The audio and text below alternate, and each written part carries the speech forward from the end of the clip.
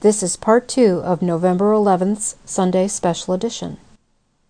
We're going to now transition to a question and answer segment. You can pose a question to Sheila by pressing *1 to unmute. Please give me your name, including the first letter of your last name. Jen H.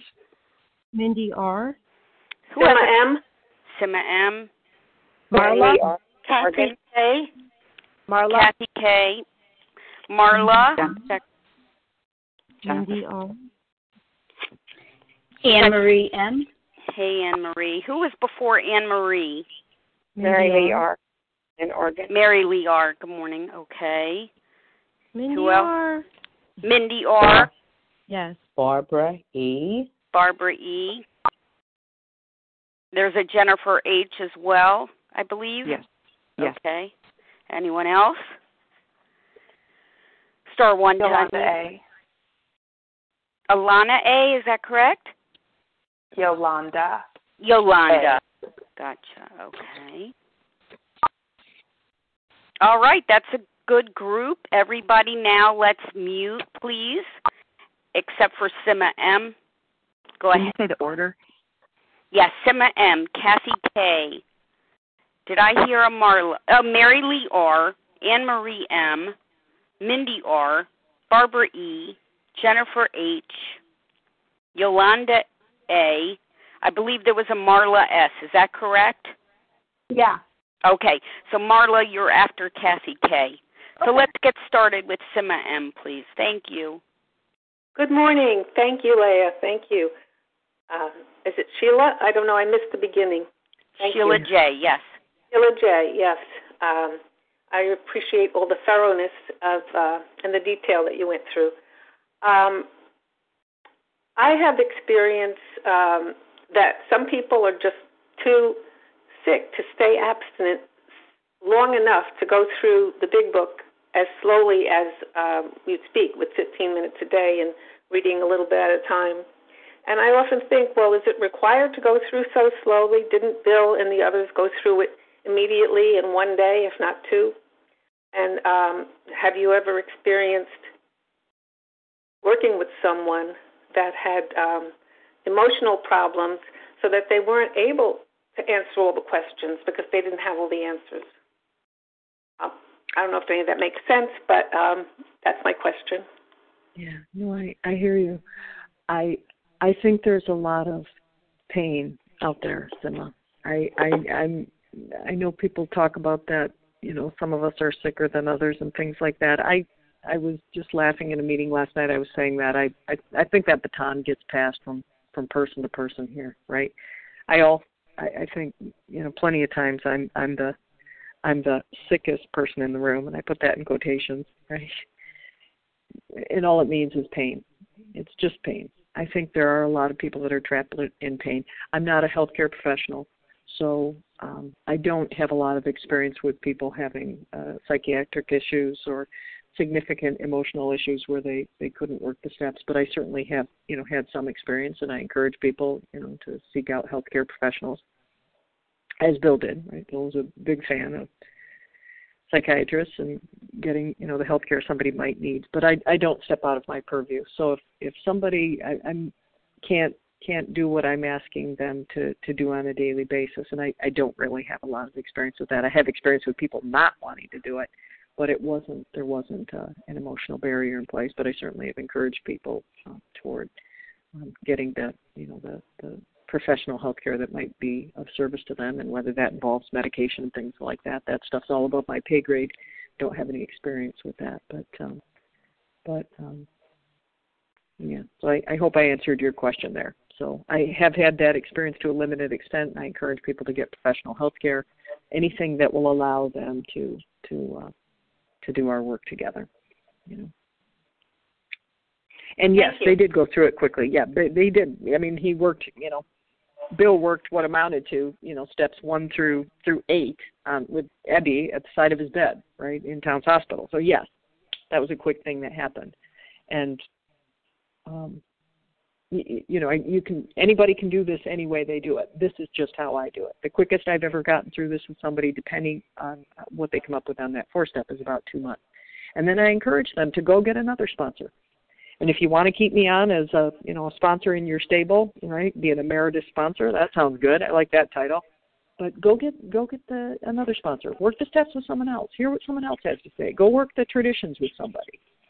There are lots of things you can do, but this is just this is how I do it when we're doing this together, because this is how my sponsor did it with me.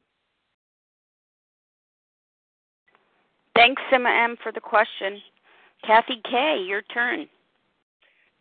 Thanks, Leah, for your service, and thank you for your talk today.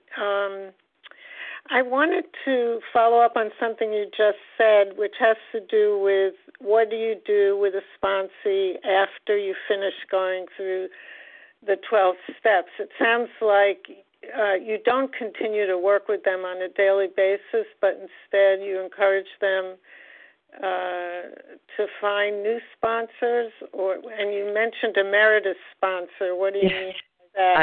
I'm kind of teasing with it. My husband takes these emeritus classes. The thing I just want to say, I'm concerned that if you keep adding sponsees to your stable, how do you do that at some point?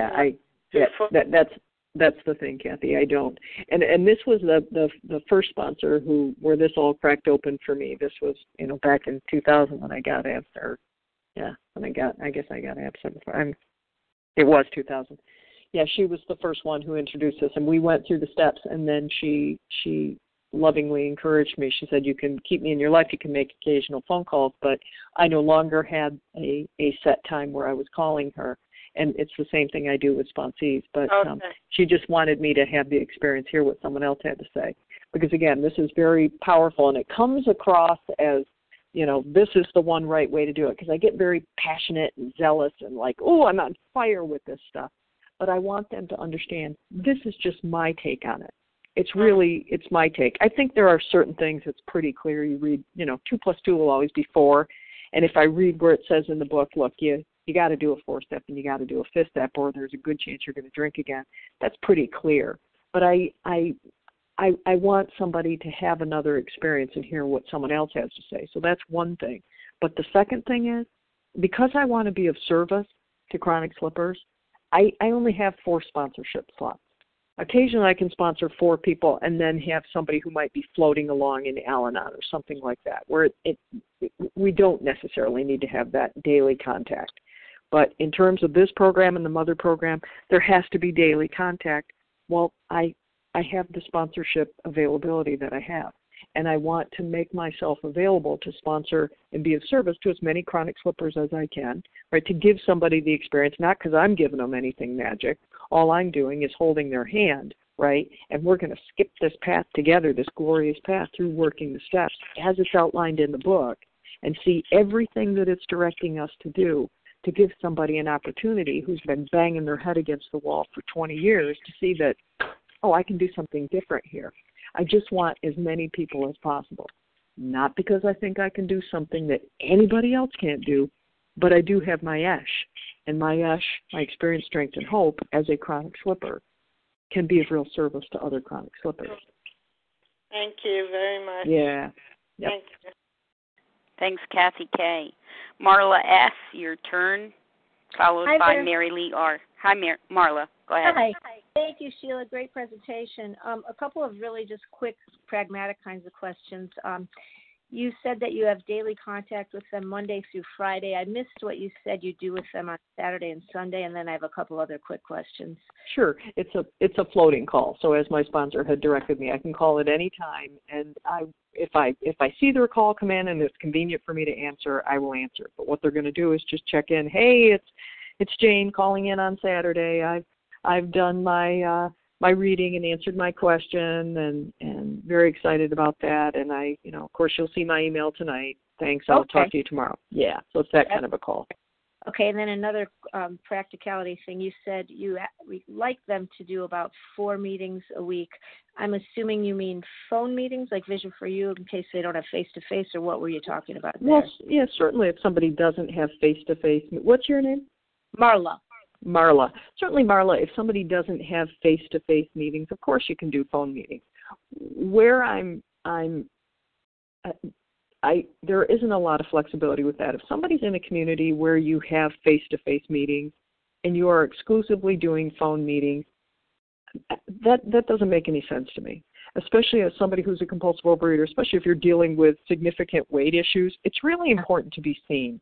To be seen and loved and touched and hugged and loved and celebrated. But, I'm not a wingnut here. I did used to live in Europe, and I did used to jump on a train and, for a 70-minute train ride to get to a 1-hour OA meeting and then jump back on that train to get home. But I don't require inordinate displays of willingness here. But let's just play the game by the rule. Let's just have a loving conversation. And if you've got some face-to-face meetings in your community, let's get to some of those as well, right? And if you're concerned that you can't show up at this meeting or conventional OA meetings because there isn't a lot of recovery there, then show up as the recovery. Show up as the loving heart, right? Because the recovery is not in how much weight you've lost anyway. The recovery is in how loving your heart is and how kind your heart is. So if you're showing up at meetings and you're judging people because people are still overweight there, so there must not be recovery, well, you haven't solved your problem anyway. You've got plenty of work to do. So, it's that, and as we all do, and I don't mean that as a rah. I mean, trust me, I got a gremlin on my shoulder who's ready to critique and disseminate and deconstruct. At a given moment, any given moment, right? It's one of my character defects. I'm both an artist, a creator, and a deconstructor. But we just want to get very clear what the issue is here. It's about the heart. So show up and be loving. And give love and receive it. I promise this will be the last one. When they read the chapter at home and then you get together on the phone for your calls, do you guys go back and reread the content of the chapter, or are you just summarizing it together as you're talking in those few days after they've read it? No, they'll read it. So they'll read the chapter on a Tuesday and read to me on Wednesday what their 15 minutes of writing was, and then we talk about it a little bit. That's why I'll say, turn to this page. What did you highlight there? Oh, cool, right? And then all of a sudden I get to take full advantage of something that meant a lot to them, and they realize this is what the program is about, and the outreach calls and things. It's like exploring this beautiful literature. Thank you so much. You're welcome. Okay. Thank you, Marla S. Mary Lee R., your turn. Star 1 to unmute Mary Lee R. Good morning, everyone. This is Mary Lee R. in recovery just for today in Eugene, Oregon. Thank you, Sheila, for sharing your loving heart. What does your program for yourself look like in the morning? Yeah. Well, as I said, I'm a meditator, so I make sure that I'm meditating in the morning. I have a couple of different prayers, different things from my spiritual tradition. I have this beautiful, somebody at this retreat took that 11th step piece that I'd read to you, and they put it on a beautiful piece of paper. So I'm going to bring that back into my morning routine. That's usually a part of my morning routine. And so again, I've got my prayers and I've got my meditation, and I try and get my my 2 pages of the big book, because I'm on a 4-step right now. My sponsor has me on a 4-step. So, and not a big book 4-step. She has me doing another one, which is, again, not my good idea, wouldn't be my first choice, but I just do what she asked me to do. So I'm doing it. And I'll spend 15 minutes a day on that 4-step. So I'll get through it quickly. I'd heard somebody say once, 4-step is hell. If you're going through hell, doing a 4-step, don't dawdle. Now, 4-step has never been hell to me. What's hellish is to need to do a 4-step and be unwilling to do it. That's hell. But so I'll get my 2 pages of my big book read, and then I'll get my writing done. I want to have that done before. Ideally, I have it done before I have my first meal, just because it makes the eating so much easier. When I've done the work, the 12-step work that I'm required to do by my sponsor, if I do that before I get started in my day, certainly before 12 noon, there's no reason for me to be putting off my assignment from my sponsor to beyond 12 noon. There's no reason for that. It will make my day so much easier if I clearly establish that I put my program in place first and work my life around it. I just do. Everything else gets sorted out if I prioritize. I bring home the point to me and to a loving God of my understanding, and quite frankly to my husband and my dog, that my program is the priority. When I do that, everybody wins. Everybody wins if I prioritize program. When my husband and I, when we got married, I went to a meeting every day of my honeymoon. Right? I went to a 12-step meeting, and we came back, and he must have said something to one of his buddies or something, and he said, "Wow, weren't you pissed off that she was going to meetings all the time?" And my husband said, "Are you kidding me? Everybody wins if Sheila's been to a meeting. Everybody wins." So I bring the point home, most importantly to me, that this is my priority. So I do that assignment for my sponsor. So those are the things I do in the morning. I've got a prayer routine, got a solid meditation routine, because I do not want to be one of those people in the 12-step rooms who is not meditating on a daily basis. I don't. They're out there, not my business, but I don't want to miss out on that opportunity to sit and make myself available. It's a gift I give God, right? God spends every waking moment giving me gifts, right? Everything, the sunshine, the idea that I woke up and in my home and in a warm bed and food in my kitchen and a computer and desk, and everything is a blessing. I opened my eyes and I could see. One of my sponsors is blind. I opened my eyes and I could see. Every moment I have something to be grateful for. So let me take, and I know that my 12-step work is a gift to God, right? Because it makes me more available, gives God more access to my heart, gives me more access to my heart, so I can be both of loving service to myself and then carry that out right into the world. I know that's a gift. But my meditation, because we always talk about the benefits, and it says in the AA 12 and 12, it says one of the first fruits of regular meditation is going to be emotional balance.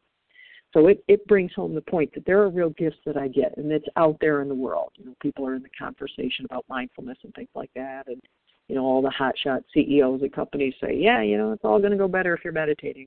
There's so much focus on what is the gift I'm going to get if I'm meditating. For me, what I want to try and put in place, it's the gift I'm giving to God. I'm giving my quiet to the best of my ability, clearing my mind, right, so that I can be available for God to be able to access me. Prayer is easy. It's easy. I like to, I can talk. I can talk myself through a prayer. It's easy. Pray the rosary. Do whatever, right? Say this prayer. Say that prayer. That's easy. It's easy. It's blessed and it's holy. But I want to make sure that I then open up and give the gift of all that I am, all that I can bring in that day, in that moment, to God, so that God can have full access to me, have full sway. Yeah. Thank you, Mary Lee R., for the question. Anne Marie M. Star one to unmute. Thank you. Good morning, Leah, and thank you, Sheila, so much for your ESH. I really like that. Experience, strength, and hope. As a chronic relapser yourself, did you ever figure out the reason why you did that? And also, working with other chronic relapsers, is there a common theme, if you will, of maybe that all of them are not doing their 10-step? Or I guess, most that's like the main reason they're not doing their 10-step or they're not doing meditation. Have you found a common reason why chronic slippers, continue to chronically slip? Yeah. Thanks. Well, it's a great question. I have in my experience, and the thing that, and tell me your first name. This is Anne Marie. Thanks, Leah. Yeah. Anne-Marie, what I'm real clear about, it's all pain, right? Everything, all of it comes from pain. So I'm very, very clear about that. And again, I'm not a healthcare professional, but it's all in my experience, and it certainly was true in my own case. It was just pain, right? People just have these inordinate amounts of pain, and they just don't know what to do with it.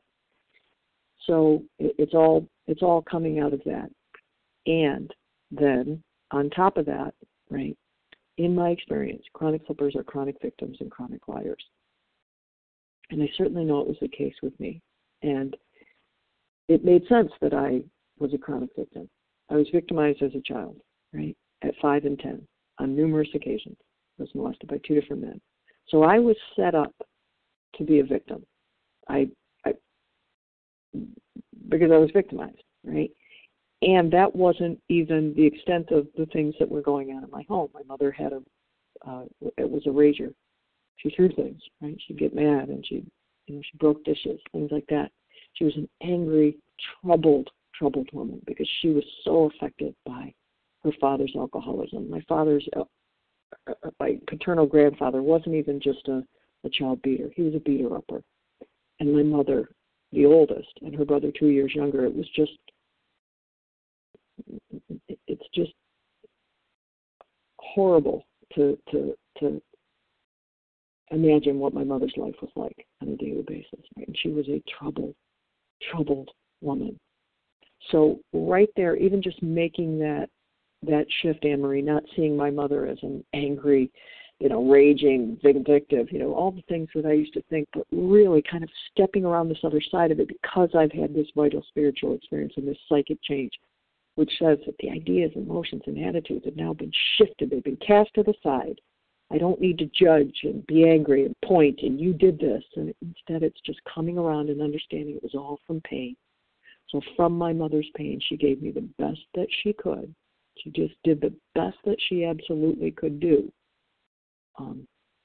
But she was very troubled, right? And I experienced that. And that on top of everything that I was going through, I was a real wounded bird myself, right? I came out of that home as a very troubled young woman who felt like I had been victimized. And I carried that out into the world. And I had been victimized. But here's the crux of it, which is why it's so powerful how it takes me through this process in the book and how I was led through this process and continue to be led by beautiful, brilliant sponsors, years of time beyond me, years of time and recovery beyond me, who just changed my life, sharing their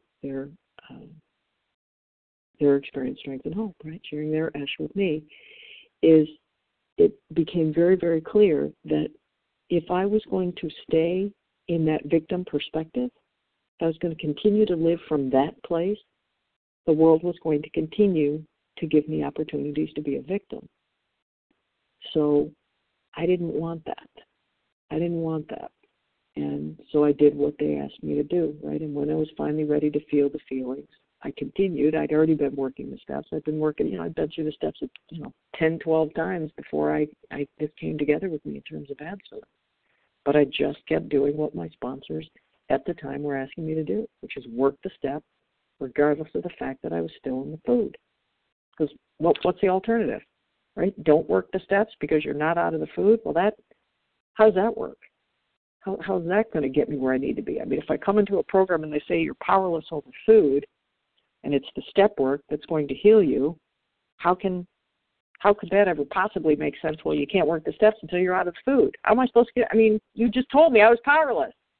So I just did what I was asked to do. So I kept working the steps year after year after year after year, and through that slowly moved me away from this whole idea of victimhood. So that kind of got punted to the side, and that whole idea of being a victim. All of a sudden I wasn't a victim. I was just somebody who was in pain, as the men who had victimized me were perhaps in pain themselves. My guess is that people who feel good about themselves don't molest little girls. That's my guess. I don't know. But I certainly have, just about every person I sponsor has had that experience, molestation experience, and I've sponsored people who've been molesters. I mean, I just have come to see, having moved out of victimhood, it's all just pain. It's just people in pain. And I'm not a healthcare professional, don't aspire to be in terms of the heavy-duty work, right? My background is social work, but I'm not a psychiatrist, so I don't participate. I don't have any experience with medication and how that needs to work in anybody's life.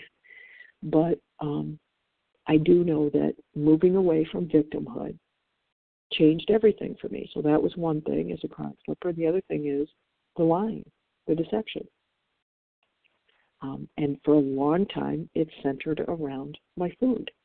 And whether I was lying by actually saying, well, I had this when I really had that, or I had this quantity when I really had that. I didn't do so much of that. That wasn't really my game. But it was more about, well, I'm not going to tell you, right? Or I'm not going to have the food conversation, right? I'm going to keep talking about this and step work and I've done this, but I don't want to pay any attention to my food. And if I didn't have a sponsor at the time, and for a long time I didn't have sponsors who wanted to know what I was eating, well, that made it really easy for me. And nobody did it wrong. I'm not saying anybody did it wrong. I don't have an opinion about what anybody else does. But it doesn't make sense for me as a sponsor in Overeaters Anonymous to not pay attention to what people are eating. I have to know what you're eating. And it's not because food is the problem. It's not the problem. But we got to be clear about where you're at with the food so that we can get to what's really important here. So that was a really big place in my life where I just didn't want to be honest. That's why I require sponsees to tell me what they're eating, not because you're reporting to your mother or a drill sergeant or a shrew or a harsh sponsor or anything like that. It's because I want you to be safe here, and I want you to know that you don't have, there's nothing to hide. There's nothing to hide here. You can't control your food. I can't control your food.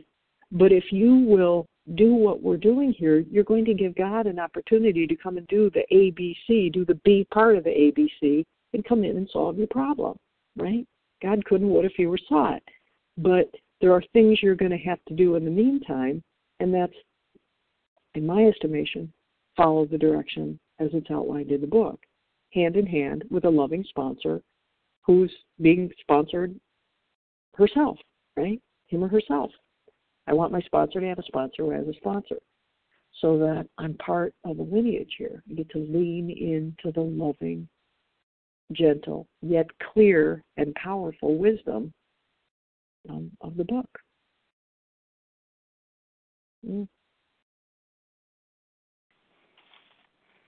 Thank you, Anne Marie M., for the question. Mindy R., your turn, star 1 to unmute.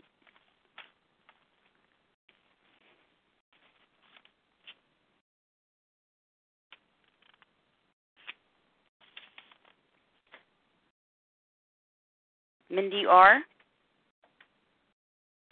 star 1 to unmute. Uh-oh, I might have put her to sleep. Or maybe she had to step away for a moment. Okay, in the meantime, let's go to Barbara E. Good morning. Can I be heard right now? Yes, Barbara, good morning. Oh, wonderful. First of all, Sheila, I want to thank you for that absolutely beautiful presentation. I know you're not God. I know you're not anyone's savior, but you are truly an angel in human skin. And I have a few very mundane questions. At one point you said that you were going to have your sponsor, at least I thought, read 2 pages a day, highlight, annotate, write, and then speak to you. But then at another point, I thought I heard you say, read the whole chapter and then highlight, annotate, write, and speak to you. That was just my first question. Which did you mean? And if you require them to be abstinent at any length of time, for how long, and what if they slip, or slip is a word I don't really care for, what if they choose to go back to the food and then are honest with you? Do you cast them aside, or do you say, okay, let's go back to the beginning? Thank you so much. I appreciate you and, of course, Leah for everything she does. Oh, thank you, Barbara. Thank you for your lovely, warm communication. That means a lot. And we are all God in the flesh, right? And the book talks about that, right? That we find that God within, right? That great reality deep within us, right? So we are all the loving embodiment. We all do that for each other. So thank you. If I forget, you'll remind me what the second thing was. So the first thing was the chapters versus the 2 pages. So in the beginning, when they're going through step 1, they're reading a chapter at a time, because it's only steps. The only steps that have whole chapters devoted to them are steps 1, steps 2, and step 12. Everything else is just a partial chapter. So when somebody is on step 1, they're reading a chapter at a time. And because I want to get somebody clipping along, because again, given the people that I work with, I want to keep them busy. So they'll be reading a chapter at a time. So there are 4 step 1 chapters. So they're going to read those chapter over 4 consecutive days. They're going to read those chapters. And then when we get to step 2, that's also a chapter on its own. So in those cases, they'll be reading a chapter at a time. On the other days, when they're everything else, things get slowed down. So when they're on the 4-step, for instance, right? Let's say they're going to take 2 weeks and do that 4-step.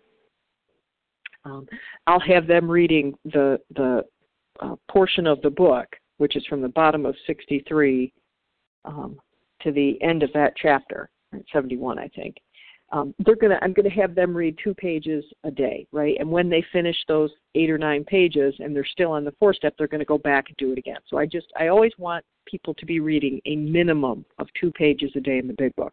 If you're reading more, because I've asked you to read a chapter, well, then you'll read that chapter, right? But it's a minimum of 2 pages a day. So that's that. So that was the one thing. And then I think you had a couple different pieces in this question. So the first thing is no, I don't ever start anybody over because they got into the food. And I'll come back to that in a minute. Let me just write something down here so I can make sure I reference something here about what that's about, because that came from one of my sponsors. So no, I don't start anybody over. It's already been established in the book that I can't get you abstinent. That's a God job. So that's a job above my pay grade. I do need you to be accountable and tell me what you're eating on a daily basis. I will have already established through the loving connection that we have that you're safe here and you can be honest about your food. You have nothing to lie about. There's nothing to lie about. I've already established there has to be a weighing component, a weighing and measuring component, because if you are at point A and you want to be at point M, we have to know where you're starting. Right? I have to know what you weigh physically. You'll step on a scale, and then you won't step on that scale again for a month because we don't want to get involved in that game, right?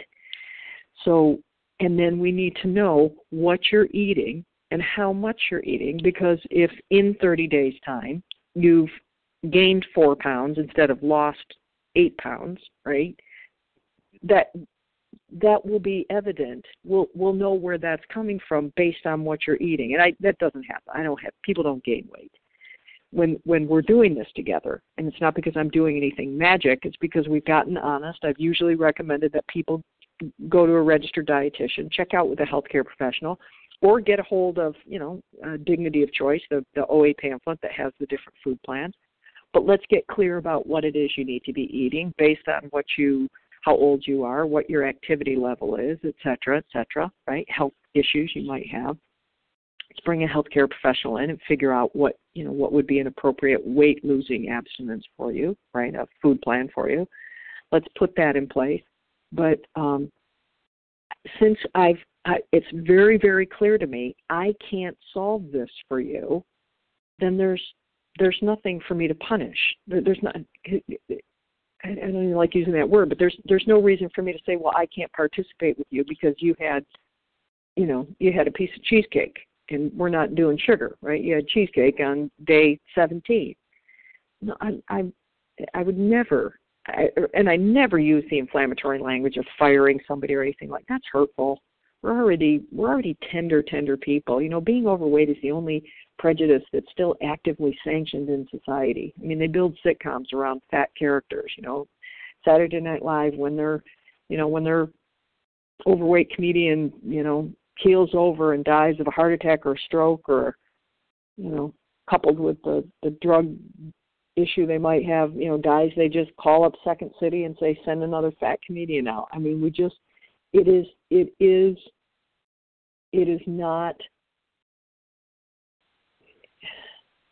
it's not okay what the communication about overweight people in society.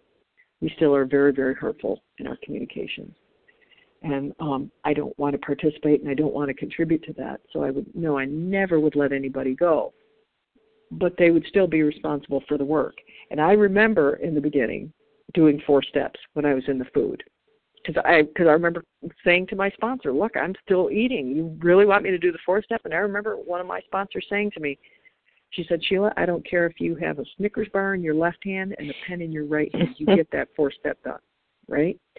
So I was still responsible to do the work. I was, right? And that's what I want to make sure somebody understands. Why?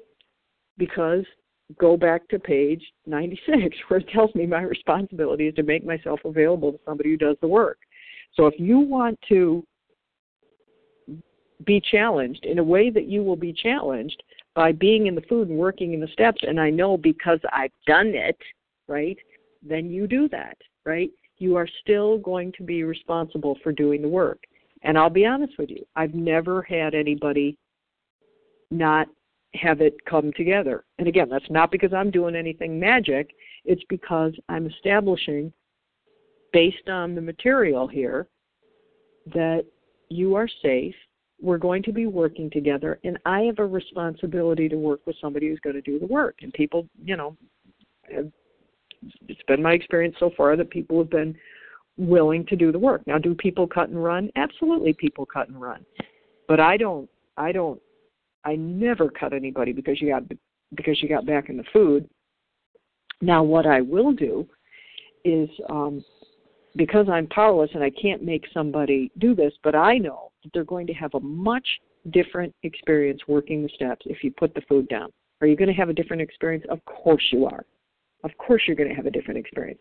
Do I want that for you? Of course I do, right? So what I remind people is, while we're powerless over the food, I'm not powerless over the behavior. So I can say to somebody, okay, so you're having a hard time putting down the sugar, right? You can't put down the sugar. Here's what I want to ask you, Jane. Would you be willing to make an outreach call and reach out to me live before you are going to have sugar, right? So let's say you've decided to commit your food. So you committed your food last night. And there's no sugar in that commitment. Are you willing to call me and speak to me live before you would eat the sugar, right? Before you get into the sugar? Are you willing to call me and speak to me live? And don't worry, I'm not going to try and talk you out of it. I can't talk you out of it. If I could talk you out of eating, I would. If I had that kind of power, I mean, I'm a writer. I'd write a book, probably be best friends with Oprah, right? And I would leave Overeaters Anonymous. Why? Because we go pretty deep here. It's very intimate and powerful and frightening sometimes, what we do here. Intimacy still frightens me. I spiritually, emotionally, physically, sexually, intimacy still frightens me. I am a glorious, holy work in process and will be for the rest of my life. But I don't have that power, and you don't have that power if you subscribe to what we believe in 12-step programs, but you're not powerless over the behavior. So if somebody is unwilling to even call me before they're going to get into the sugar, well, then that tells me that they're not willing to do the work. Because I'm not saying don't eat it. I'm saying call me before you do. And we're just going to have a short, loving conversation. I'm probably going to encourage you to pull out your big book, Let's read that paragraph at the top of page 63 where it says, if I will let God be in charge, I'm going to experience freedom today, tomorrow, and hereafter. I'm going to be reborn, and all the other promises that it has in that paragraph. And then I'm going to say, I'll love you, Jane, I love you no matter what you do. Make sure you send me your email tonight. You're safe to be honest. And have that assignment done for me tomorrow, darling. I'll talk to you then. Bye. Right? That's how the conversation will go. But if somebody is not, because all we're trying to do there is take a pause. I'm trying to just give somebody a pause for an opportunity for God to come in and solve the problem, right, and remove the compulsion. Now, if they're not willing to do that, if they're not willing to just make a phone call, then they're not in the right boat. And the conversation won't be, oh, you're doing you're not willing to do goodbye. I'll say, I really understand that you don't want to do this, but I'm not sure how I can be helpful for you then, if you're not willing to do the work. I love you. I adore you. We can still be outreach buddies, right? We can go to lunch together. You eat what you want. I know what I'm going to eat.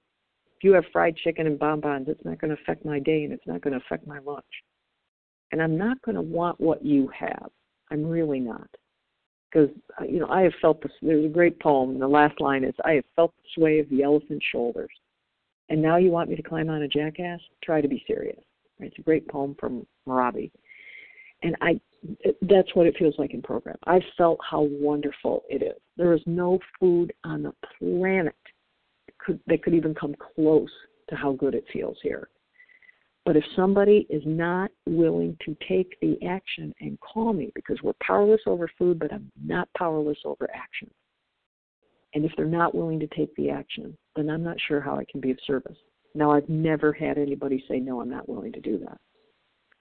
I've had people say, I'm happy to do that. And we have a loving conversation. Sometimes, not usually. Sometimes they go ahead and eat the food, and if they do, that's fine. They record it. It gets sent in an email to me.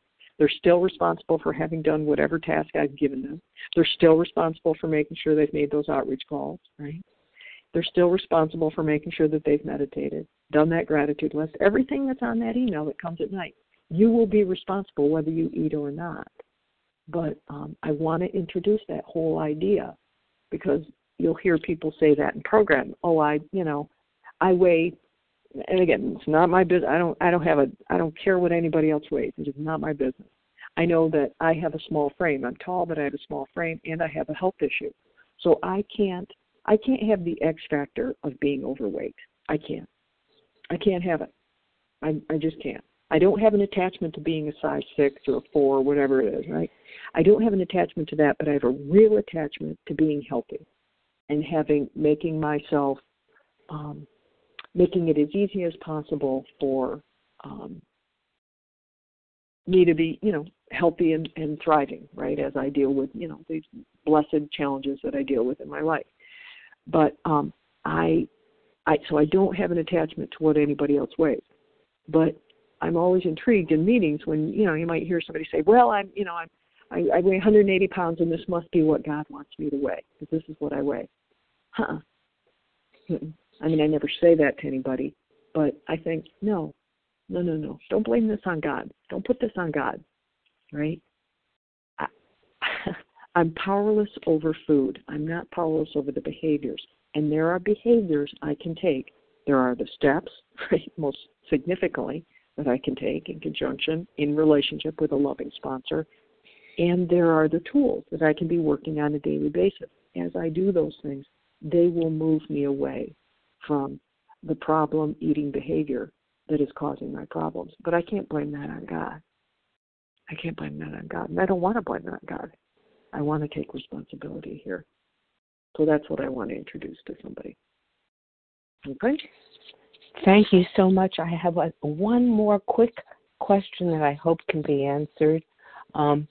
You say you want your sponsee to read a chapter a day, highlight, annotate, write, and then call you. In the 15 minutes you speak to them, is it even possible to go through the entire chapter so that they can begin the next chapter and do the same thing for you the next day? No, they're not going through the chapter. They'll have read the chapter. They'll have found something on each page, right, that stuck out for them, and they'll have written for 15 minutes. So they call me. I give that assignment on a Tuesday. They'll call me on Wednesday and read that writing to me, which might take anywhere from, depending on how much they write. I mean, 60 to... But it's on the entire chapter. Yeah, but they're choosing whatever they want to write on. It might be something. There are no directives. Like I say, the only way to do it wrong is to not do it. So if they find a phrase or something and they want to do their 15 minutes of writing on that, they can do it. If reading the chapter sparks something from their childhood or their memories or whatever's going on or something in conjunction with what they have happening at work, it's fine. It doesn't matter. That we have a responsibility ourselves individually to be studying that text. That's why I say you read 2 pages a day, you're going to get through that book in about 10 months. So, do that, right? And then read it again and again and then again and again. I mean, I'm sure we all have this. I'm looking at my 3rd edition big book that is heavily, heavily annotated, and I have 3 other books that are annotated almost as heavily. So that's what we have a responsibility, in my mind, that's what I've been taught. I have a responsibility to study that text, not so I can quote it and be a hotshot. I don't quote the big book. I lovingly share it, right? It's so that I can be lovingly schooled in my own life, first and foremost, because that's where my work needs to begin and end. Despite the fact I, still sometimes feel like everything would be wonderful in my life if I could just get my husband to consistently put a napkin in his lap, right? That's sometimes what it feels like. But I am the issue. I'm the glorious issue in my life, right? So let me keep my attention there. So that's what they're doing. So they're reading the chapter.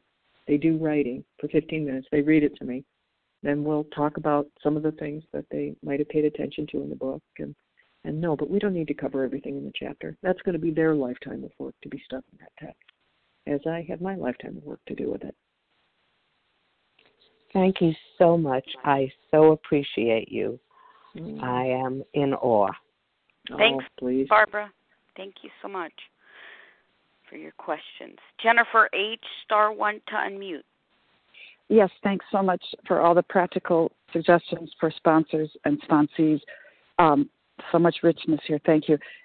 I heard you say that you prefer to focus on the instructions in the big book, and I also heard that you said there are so many different ways to sponsor, and that some people will call in their food at the end of the day or after they've had it. And I'm just wondering if you could give us some practical experience of how you integrate things like the Dignity of Choice pamphlet, where people are choosing a food plan with maybe, say, if somebody wanted to do a moderate meal with not including any of their trigger foods when they were out at an event and they called you afterwards or texted you to say what they had, would that be interpreted by some people as somebody in denial who doesn't want to bring their scale with them to a wedding?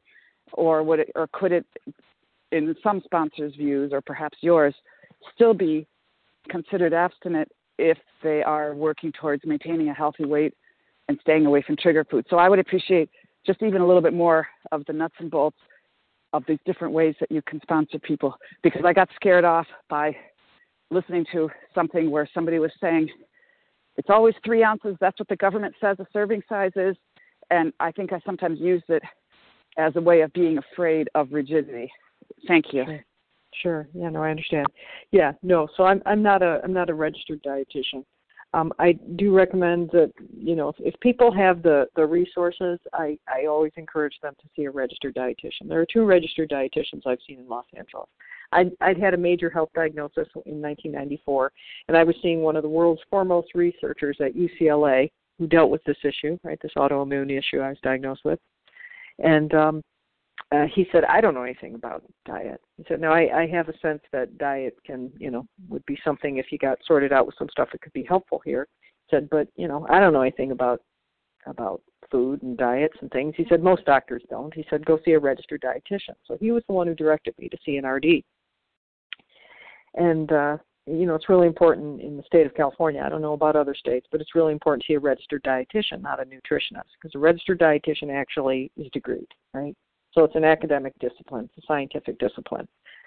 And anybody in the state of California can call themselves a nutritionist. And they do it, and they see people, and they have, people who pay them, a lot of bread to just, kind of tell them what to do. And again, not my business, not my opinion. I mean, not my business, and I don't have any experience with it, and I don't have any aspiration to do it. I like science. My husband's an MIT guy. I dig science. So I, followed the direction, because I don't just follow the directions of sponsors. If I have somebody who is an authority figure that I love and trust, and they can be useful to me, and they have some good direction and give me ideas, I want to take their direction. So when my doctor said see an RD, I did. So I went to an RD, and I got a food plan. So we do have the Dignity of Choice, which has different food plans in it. If somebody wants to do those food plans, that's fine. That's great, right? I don't, again, but I'm not a healthcare professional, and I have seen 2 different RDs, and one of the RDs that I see is in program, right? So she was, especially valuable because she knew the eating disorder component of it and, was helpful to me in that way. And then the other woman that I see is not. She doesn't know anything about eating disorders and doesn't give a hoot about them, right? And she's somebody who's a real high flyer. I mean, she sees professional athletes, and she'll be told to get on a plane and fly to London because you're going to be, consulting with the welterweight champion of the world for the 6 weeks before he, gets in a ring and gets beat up, right, or beats up, whatever he does, whatever you do. And she sees schlubs like me, right? So she doesn't care about eating disorder. She's just all about the science and all about the numbers, right? And I'm 55 years old now. So I weigh 135 pounds, and as I said, I don't have an attachment to being a size whatever, size 6, 4, whatever. I mean, you have different sizes depending on what you're wearing. But I don't have an attachment to sizes, but I have a real attachment to the clothing in my closet. And I'm kind of an anomaly, I guess. I mean, I don't know. Maybe lots of women don't like shopping, but I know I don't. I'm not a shopper type. I'm not a person who likes a lot of stuff, and I don't like shopping. So I don't want to go out just because now my metabolism is slowing down. I am heading into menopause. I'm still cycle here and there, but definitely things have slowed down. I used to be able to eat, a dozen carbs a day. Servings of carbohydrate is 15 grams. I used to be able to eat a dozen a day to maintain my body weight. I can't do that anymore. So if and because I'm seeing an RD once in a while, I might see her a couple times a year, maybe, increase it a little bit here as things are, definitely shifting in my body. And but she's the one who really brought home the point that if I want to stay at this weight, I need to eat less carbohydrates. And it was it was not an issue. It's not a big deal. So she doesn't care about eating disorders and, you're going to need to go to this many more meetings or do whatever. She doesn't care about that. And the reality is I didn't have to make any shift there. I didn't have to increase anything. I just had to get clear about reality. I needed to be honest here. Again, because as a chronic slipper who has that potential to be a victim, right? And I can be a victim in a big way, or I can be a victim in a little way, right? Because I don't want to go down that road. Well, eyes open, all this stuff helps me keep my eyes open, but also I don't want to do the lying. I don't want to slip into the lying part of it. I don't want to say, well, I guess this is what happened, and then gain 10 pounds or 15 pounds. And I did. I don't have an opinion about anybody else and what they do. I don't. I just am very clear about it. For me, I don't want to go buy a whole new wardrobe or be kind of stretching at the seams in the wardrobe that I have. I want to instead honestly look at the reality, right? Life on life's glorious terms. I'm getting older. Metabolism slows down because of some of the health blessings, right, that I deal with. It's not like I can, go to a spin class and then, go swim, a half mile in the ocean after I do that, and then go do yoga on top of it, right? And keep eating what I want to eat because I want to keep eating 12 carbohydrates and stay 135 pounds. I can't physically do that. It's not even the way to do it. I mean, I do see a professional trainer and stuff. I'm a weightlifter, I'm a yoga practitioner, and I'm a swimmer, right? And those are the things that I do. And those are the things that and I do Tai Chi. Those are the things that I do and will do. But I'm not somebody who can do incredible amounts of cardio activity. I've got a sister who, loves doing, 2-3 mile walks. that's nothing physically I can do. I can't do that. It's not something I can do on a daily basis. I mean, I can walk across the Golden Gate Bridge, but I'm going to need to take a break here and then. And that's just my blessed life on life's terms, right? And, I deal with health issues. Perhaps some of you do too. If you're a praying type, please pray for me, right? Pray for my health and wholeness, right? And my willingness to stay honest, as I will pray for your health and wholeness. I always appreciate people's prayers. But the reality is, I want to stay it this way. It feels comfortable. My doctors are comfortable with it. It's a weight that has my based on BMI. I'm not in danger of things like diabetes, which there's a lot of diabetes in my family. I'm not in danger of heart disease, strokes, hypertension. I have low blood pressure, so I'm somebody who can eat all the salt I want. But I just am not. I want to keep myself healthy. It was not an aesthetic attachment to the weight that I'm at. It's a health attachment. I have a real attachment to that. I'm glad that I look better at 55 than I looked at 24 when I was 200 pounds. But that's not the problem. It's not. I loved showing up at my 30-year high school reunion, and I got to see some of the boys and some of the girls, right? But boys in particular who said really cruel stuff to me, because it's hard to be an overweight girl in high school. And I mean mean stuff, public shaming, embarrassment, people yelling out stuff while you're at the basketball game, and a bleacher full of people laughing at the fat girl, right? That I've had that experience.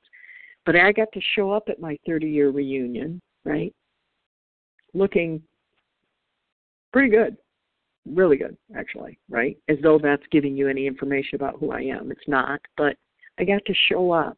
And it wasn't even the talk to the hand thing. It was, I got to sit down with those guys and ask to see pictures of their children, right? And these were people who'd put on weight, right? And I knew they had, because I saw them on Facebook, But I got to show up and just be loving, introduce myself to their beautiful wives, be loving and kind, and literally embody everything that we do here. Everything that we do here, and let my heart be seen.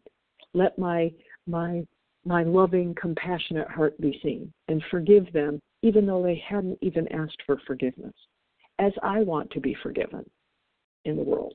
And people that I hurt over time. I hope people out in the world are loving me and knowing that I gave them the best that I had, even though my best might have been their worst, right? So that's what we do here, and that's what I want to be part of. But I can't retreat into the dishonesty and not paying attention to the reality of life and the glorious challenges and blessings that I have. I just have to pay attention to all of it and just trust that this is that it's all a gift. It's all a wonderful gift. And I think I might have kind of gone far here. I hope I answered your question. I think now the tiredness is starting to catch up with me. I got about 4 hours of sleep last night. Anyway, I hope I answered your question. Thank you so much, Jennifer H., for the question this morning. Thank you. Our final question this morning comes from Yolanda A. Star 1, Yolanda. Hi there. I appreciate everything that you have said, Sheila. Thank you so much. I have a very quick question. For those people who probably are like me, I never felt like I hit rock bottom until I came into the rooms of OA and the food is being taken away. And that is where I feel like I am at my rock bottom, where I'm filled with anxiety. I feel like I am literally losing my mind, not being able to have this food. And I want to know, can you just say it again? Like, what advice do you have for the people on the line like me who I don't know what to do? My life was the food. And now that is stripped away and working the steps, I have a sponsor. but there is this emptiness. And I just would love to hear your take on what to do to help get through those lonely days and nights. And that's my question. Thank you. Yeah. No, first, I just want to tell you, Yolanda, I really understand. I do.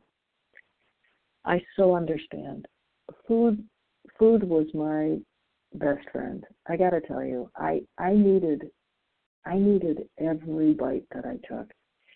Because I'm doing this particular 4-step with my sponsor, she has me, and again, it's kind of a unique approach to a 4-step, but it has me going back and looking over a lot of things from my childhood and my adolescence, and I got a huge allowance. I got an inordinately big allowance for a person who was in junior high, for instance, and I used to spend all that money on food. I walked home from school, junior high, and I would stop at the store and I would just have bags of food, because I remember I would fill like a trash bag, a Glad trash bag full of candy wrappers and food wrappers and different things. And again, this was part of the unconsciousness in my family. My parents were just checked out. My mother was just completely checked out. Because I'm carrying down a big bag of trash. Like, how is it possible that didn't get anybody's attention, right? And I needed every single bit of it, besides dealing with the trauma from everything that I had experienced and was continuing to experience on a daily basis with my angry, troubled mother and my passively, aggressively angry father. I needed every single bit of it. So when I got introduced to OA and kind of learned what this was about here, it was really frightening. It was. And what I know is I just showed up and I did what was asked of me. Again, because I'm from the Midwest, we were largely influenced by the Alcoholics Anonymous and Bob Smith. And their theory was you keep going through the steps over and over and over again, right? So that was what I did. I just did what was asked of me. And in contrast, right, to the New York people who said, go through 1 through 12 and then cycle through 10, 11, and 12. And both processes work. And because they're both alcoholics, each group was convinced they were doing it right and the other was doing it wrong. But I just know that was how, and Bill did reverse himself, and he writes about it in It Comes of Age, right? He comes around and realizes, you probably need to do more than 1 4-step in a lifetime. But I just did what was asked of me. And through that process, Yolanda, something kind of started softening, right? I started feeling safer. And the one RD that I saw who was in program, I remember at one point she had me track my weight gain and weight loss, because during that 12 years, my top weight's 200 pounds, and I have not weighed 200 pounds since February of 1988 when I came in Overeaters Anonymous. I have not weighed 200 pounds. So I'm not a 100-pounder.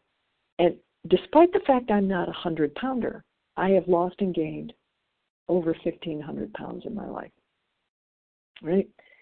Because what I did for years here, and I started my first diet when I was in the 9th grade in high school. What I did, I was in junior high. It's my last year of junior high. I lost and gained in Overeaters Anonymous. I would routinely, in these dozen years, I would lose and gain 15 pounds 3-4 times a year. Well, if I do that 4 times in a year, losing and gaining 15 pounds, that's a lot of weight loss and weight gain, right? That's a lot. I just did this, and she had me track this. And you give me a month and a year, and I can tell you within 5 pounds what I weigh. That's part of the pathology. My husband doesn't know whether it's crazier that I actually did that or that I can record those figures, and I can tell you. But I know that. But that's my thing. So again, despite the fact I'm not a 100-pounder, I've lost and gained over 1,500 pounds. And somewhere I have the number exactly written down. It's more fun if you know the exact number, but just suffice it to say, over 1,500 pounds. So that was my process. It took me a long time to feel safe, to consistently put the food down. But all I know, Yolanda, there is no magic. I wish I had the magic. Like I said, if I did, I'd write a book, right? But I know that it was this process of working the steps, right, with a loving sponsor. I don't need anybody to be mean to me. But I do need somebody to be clear, right?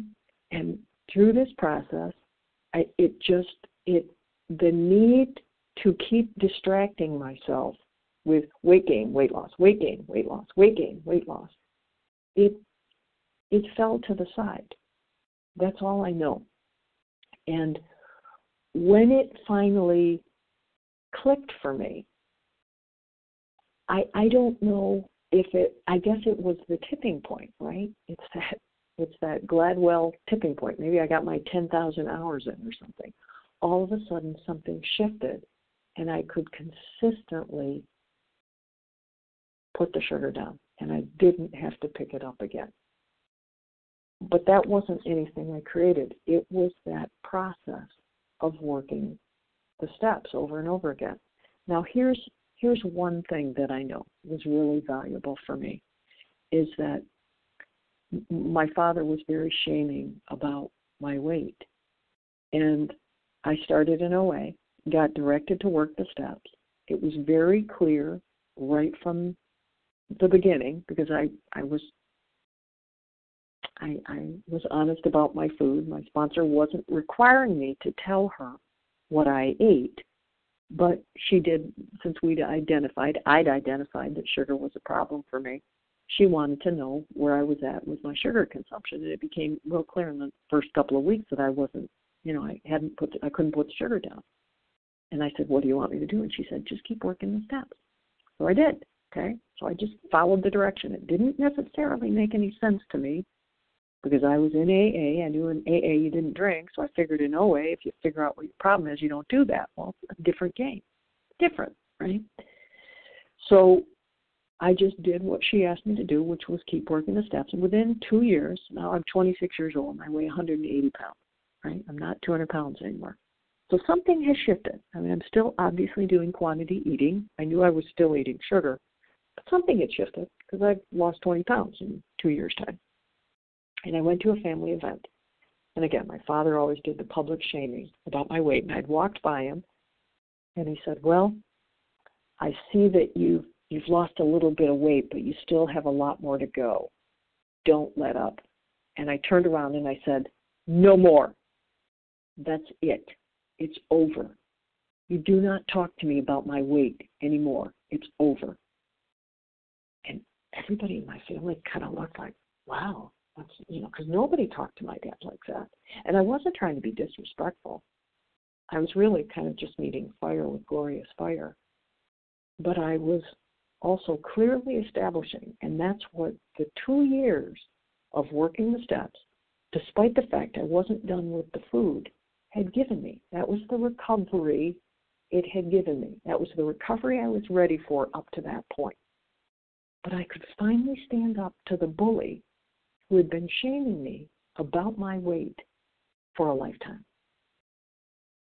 And nobody can tell me that that wasn't recovery. I'm real clear. And I don't know. That's one of the best gifts I've gotten from program is I don't know what it is you need to be doing. I know that I want to make sure that Overeaters Anonymous is safe for everybody. I know that. And I think both things are true. Look, I feel like I do have a responsibility. It is a program of attraction. If we're going to have newcomers come in the room,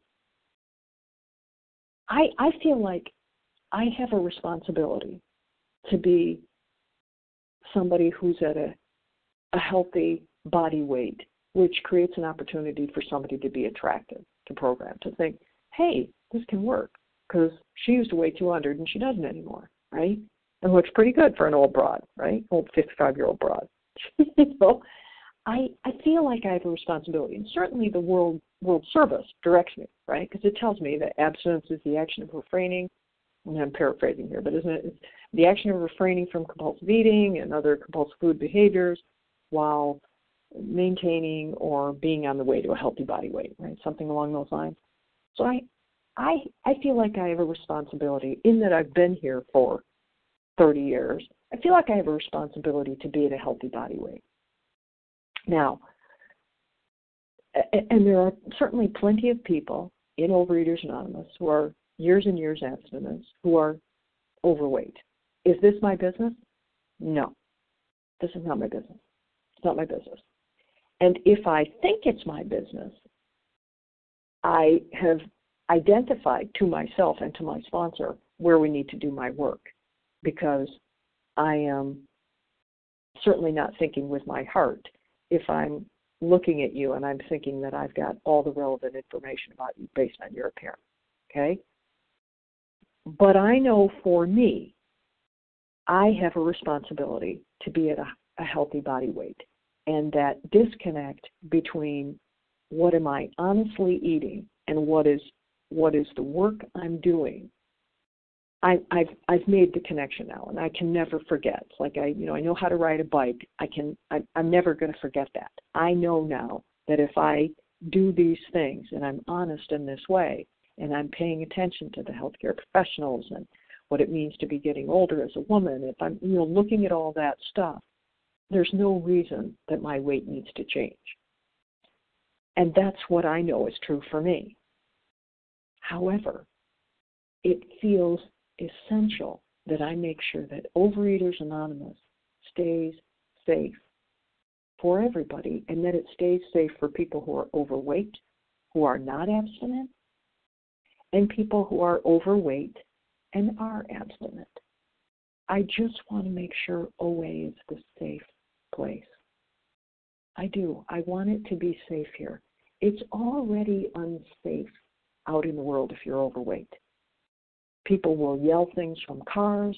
They'll film you at Disneyland. They'll laugh and joke and put it up on YouTube. I mean, people do that stuff. It actually, people talk about. I mean, it gets talked about on the news. They'll show people, they'll laugh at people at county fairs. It's already unsafe out there. I want to make sure it's very safe in Overeaters Anonymous.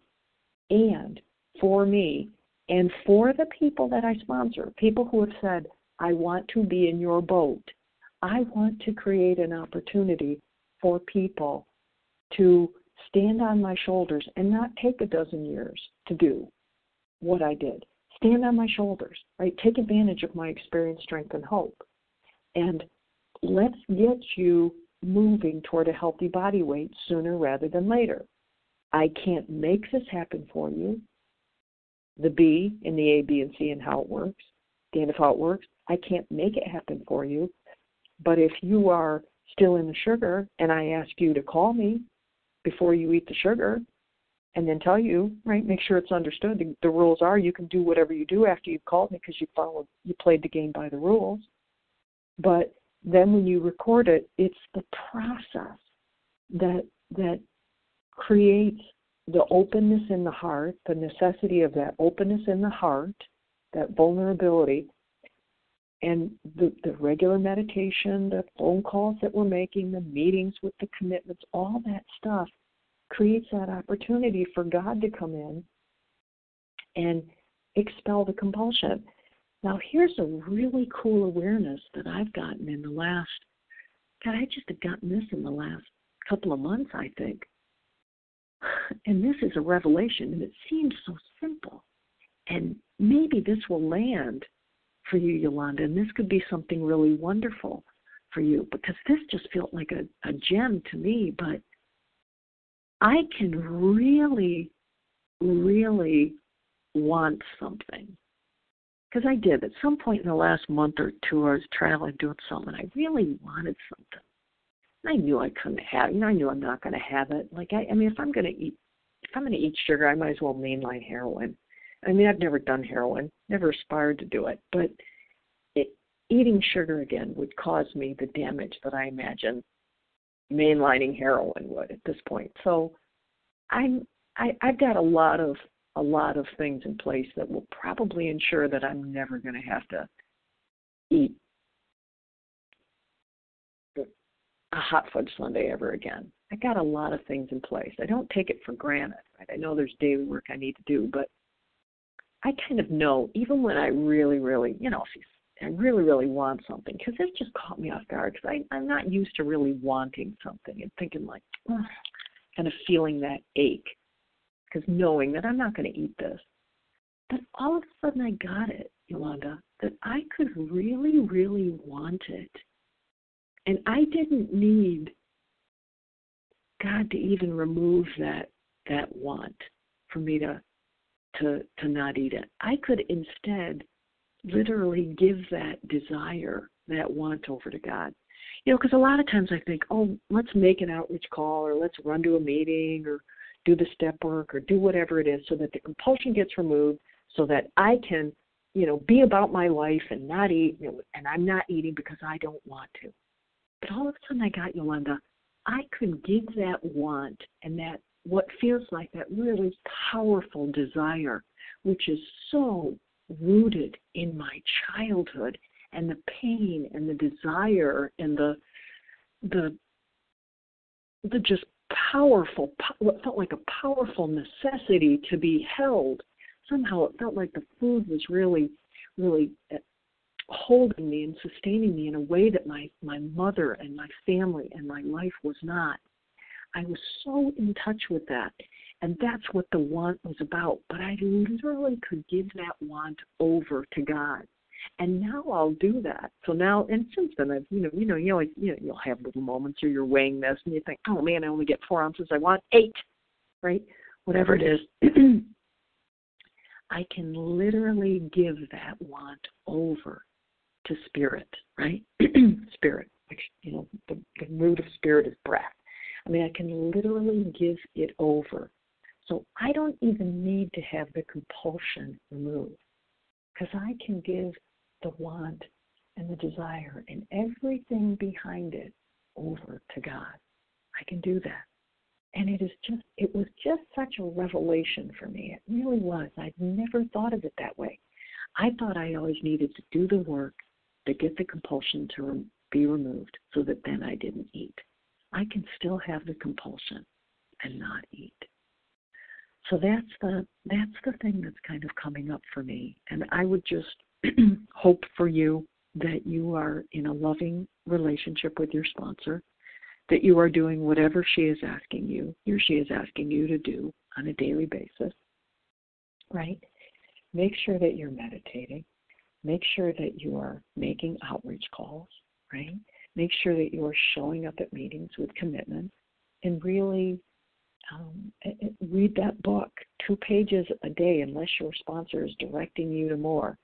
And, when you get to the stories in the back of the book, I always have people identify 5 different things, right, when they're reading those stories. Because, again, this is all part of the study of the text. So I want them to identify in the story where the person in the story thinks they have a problem, right? That's number 1. Number 2, where is it clear in the story that the person knows he has a problem? Where does he know he has a problem? The third thing I want them to identify, where does the person where do they surrender? So where is the surrender in the story? Number 4, where do they take a third step? Because that's different than surrender, right? Where do they take a third step? And the 5th thing I want them to identify is, where is that psychic change or that vital spiritual experience, right? Those are synonyms. Where is that evident in the story? So they're identifying those 5 things. Where do they think they have a problem? Where do they know they have a problem? Where do they surrender? Where do they take a third step? And the 5th one, where is that vital spiritual experience or psychic change showing up in the story, right? So all of a sudden then in those 2 pages, we were really studying the text, because that's what my experience was. That was how and why it all came together. And if I will listen to the experience of the people who are ahead of me on the path, telling me what has worked for them and what has not worked for them, well, then all of a sudden it doesn't have to take as long.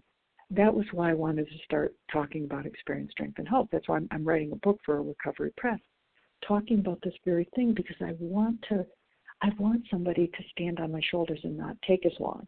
But it was the process of going through the steps over and over and over again. And what I did not have, I had loving, wonderful sponsors, but I did not have anybody holding me accountable in a glorious, safe, committed way to daily work. And that's all derived from what the book directs me in that working with others chapter, right? To make sure that I am walking day by day with a sponsor, and that staying very clear that my sponsor has a responsibility to work with people who will work with them. So my job is to show up and do the work that my sponsor asked me to do. So that's what I have there. And again, would just tell you, Yolanda, I really understand. But I'm just telling you, there is something that is much better than food. You might not know that yet, but I know that. And so lean into what I can know for you, right? That there is something much better. And you can have that, wanting to curl up in the fetal position and sob because you can't have what it is you want. I understand that, but I'm telling you, it's not what you want. And I'll just close with this story. I was working on a television show, and it was based out of a bakery, right, in Michigan. And it was, the bakery belonged to the girl that had been my best friend growing up. And she had won national pie competitions, right? They have, just like they have the Westminster Dog Show, they have, pie baking contests, right? And this woman had won Best in Show, right? She was literally the best pie baker in the United States. And she had been my best friend, right? And we're working on a television show. We were doing a reality show out of her bakery. So I was home in Michigan, and I was in this bakery. And I remember because I'd come home in November and I'd forgotten to bring my gloves because I was in this bakery with my husband. And my husband has always been a really good sport. He will always try something for me, right? If something is wonderful somewhere, and I'll say, honey, try that. And he'll eat it, and he'll be in the midst of it, and I'll say, am I missing anything? And he'll always say, no, sweetie, you're not missing anything. Don't worry, you're not missing anything. So we'd gone to this bakery, and this particular pie, this woman had won Best in Show, right? It was a big deal.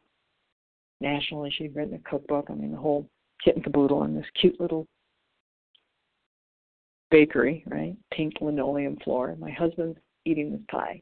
About halfway through, I said, well, honey, am I missing anything? And he says, well, it is really good. And Yolanda, I was just crestfallen. I just was. I thought, oh my God, here's the best pie baker in the United States, probably the world, but the best. Here's the best pie.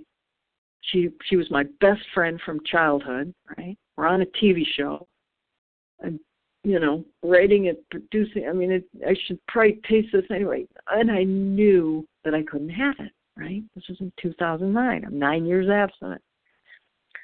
I knew I couldn't have it, and I just was crushed. I just couldn't believe it. And here was my husband, my now disloyal husband, probably didn't have a napkin in his lap either, but he's eating this pie, and he's telling me through his communication, his subtle communication, that, wow, I am really missing out on something. And he'd never said that before. I was just crushed. And I remember I went outside, and because I didn't have my gloves. It was freezing cold, I've forgotten how cold it is in Michigan in January. No, it was November. I forgot. It was freezing, right? My hands were cold because I remember I had my phone, and I've had this routine with my sponsor, right, where I'm making outreach calls. And my sponsor used to say in the beginning, this was before cell phones, because she used to say, make sure whenever you call anybody, you leave your phone number, leave it twice. Because she said, you know, if somebody ends up in a troubled spot and they're at a payphone, you want people to remember your phone number.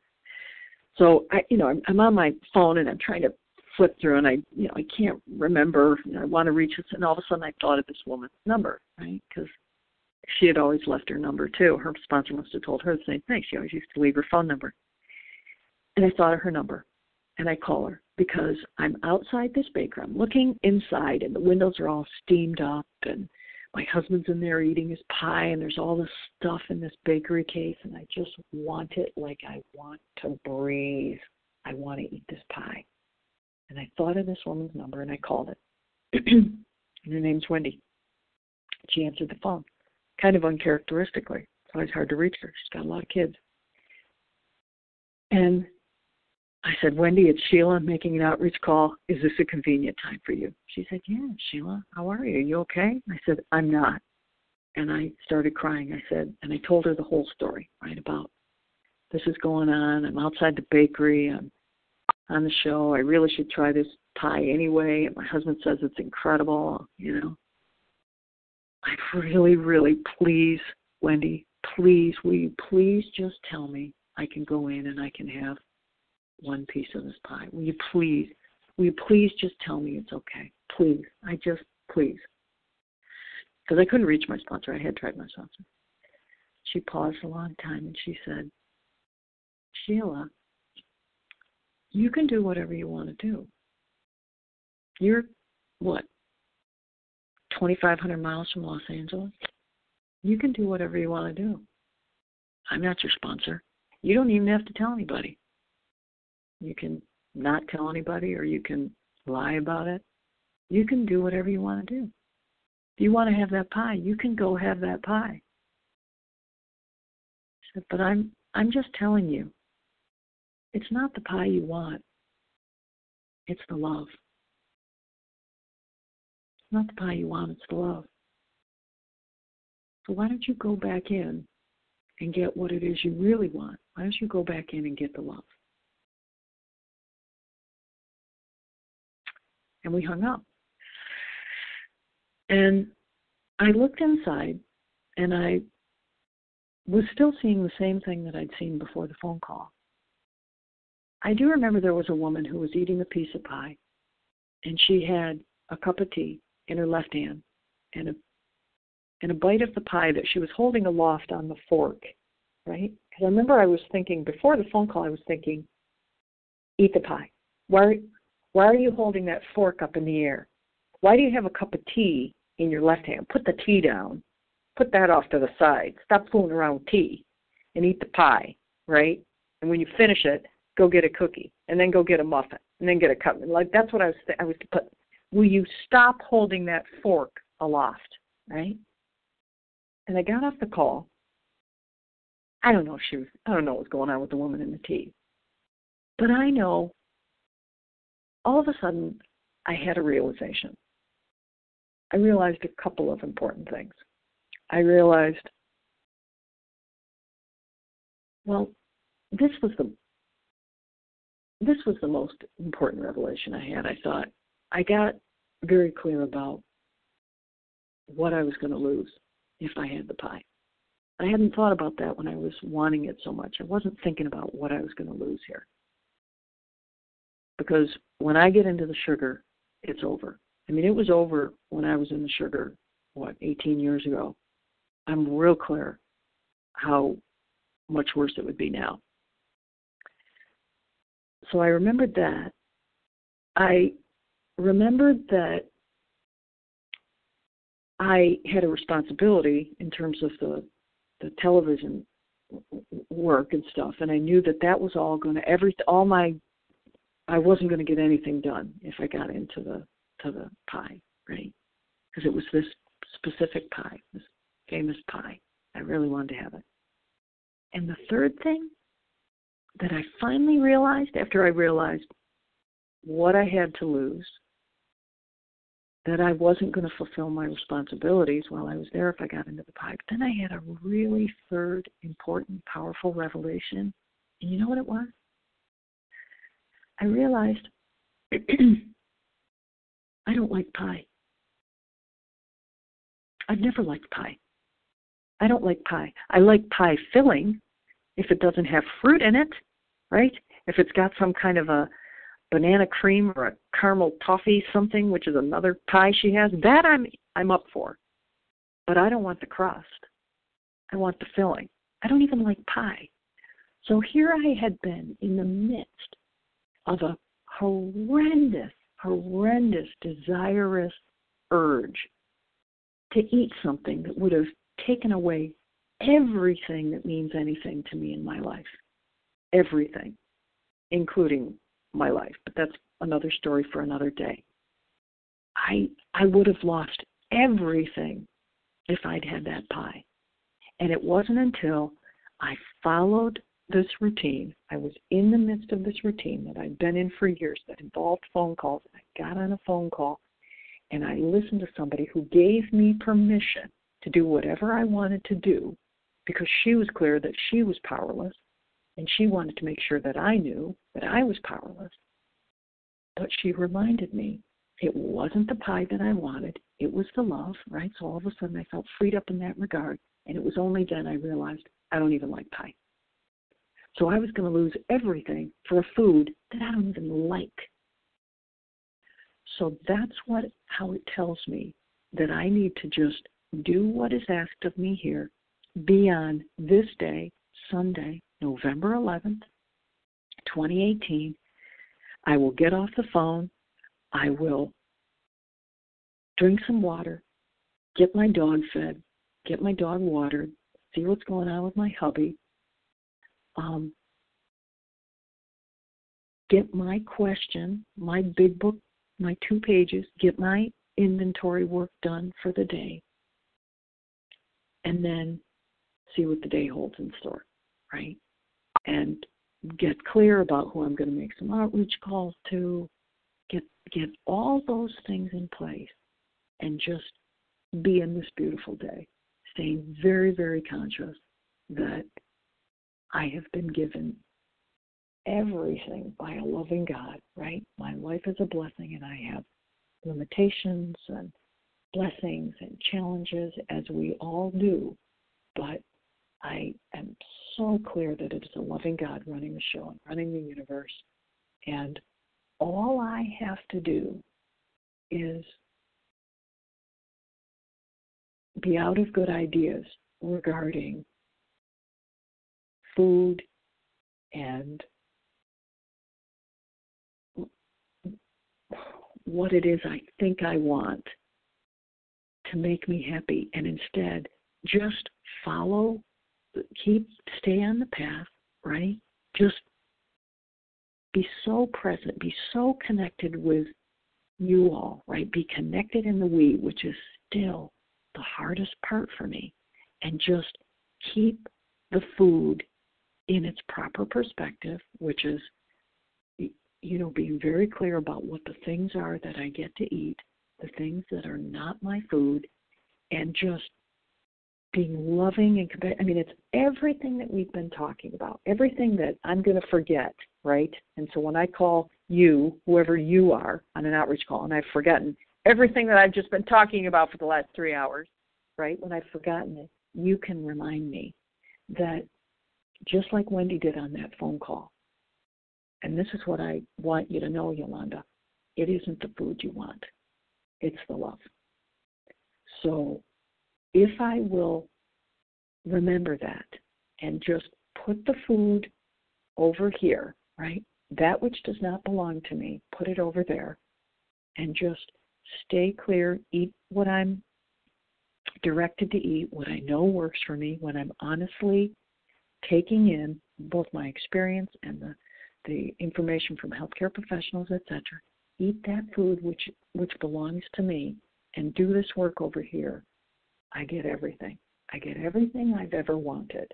And I don't know if sometimes I imagine, gosh, in heaven, do you get to eat whatever you want, right? Is that how it goes? I don't think about seeing my mom and my dad and, aunts and uncles and grandpas.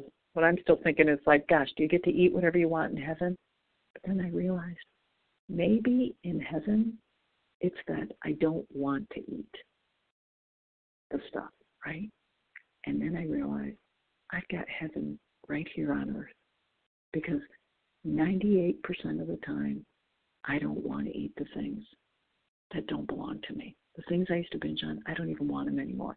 And that 2% of the time, I'm willing to give over that desire and that urge to my loving God. And I might still want it, but I'm not going to do it, because there is a higher love. And I've felt that sway of the elephant shoulders, and I'm not climbing on any jackass today. So thank you, everybody, for being on the call. Thank you for everything that we have all given and received here, and we're all in this wonderful community together, just trudging together. And when I remember, I can help you when you forget, and when I forget, you can help me because you remember, and that's just what we do for each other here. So, Leah, thank you for inviting me to be on the call, and it was really a pleasure. I'm sorry if we went over. It was overwhelming or taxing to anybody, but I do get excited. I do love this stuff, and I am glad to have been here. I thank you for having me, and I just wish us all a wonderful day full of love. Thanks. Well, thank you, Sheila. Thank you for giving so much of yourself this morning, sharing your experience, strength, and hope, and for your service here on A Vision for You and your service throughout Overeaters Anonymous. Thank you so much. We're going to close from page 164. Of course, we know it in our chapter 11 entitled A Vision for You. Our book is meant to be suggestive only. We realize we know only a little. God will constantly disclose more to you and to us. Ask Him in your morning meditation what you can do each day for the man who is still sick. The answers will come if your own house is in order. But obviously you cannot transmit something you haven't got. See to it that your relationship with Him is right, and great events will come to pass for you and countless others. This is the great fact for us. Abandon yourself to God as you understand God. Admit your faults to Him and to your fellows. Clear away the wreckage of your past. Give freely of what you find and join us. We shall be with you in the fellowship of the Spirit, and you will surely meet some of us as you trudge the road of happy destiny. May God bless you and keep you until then.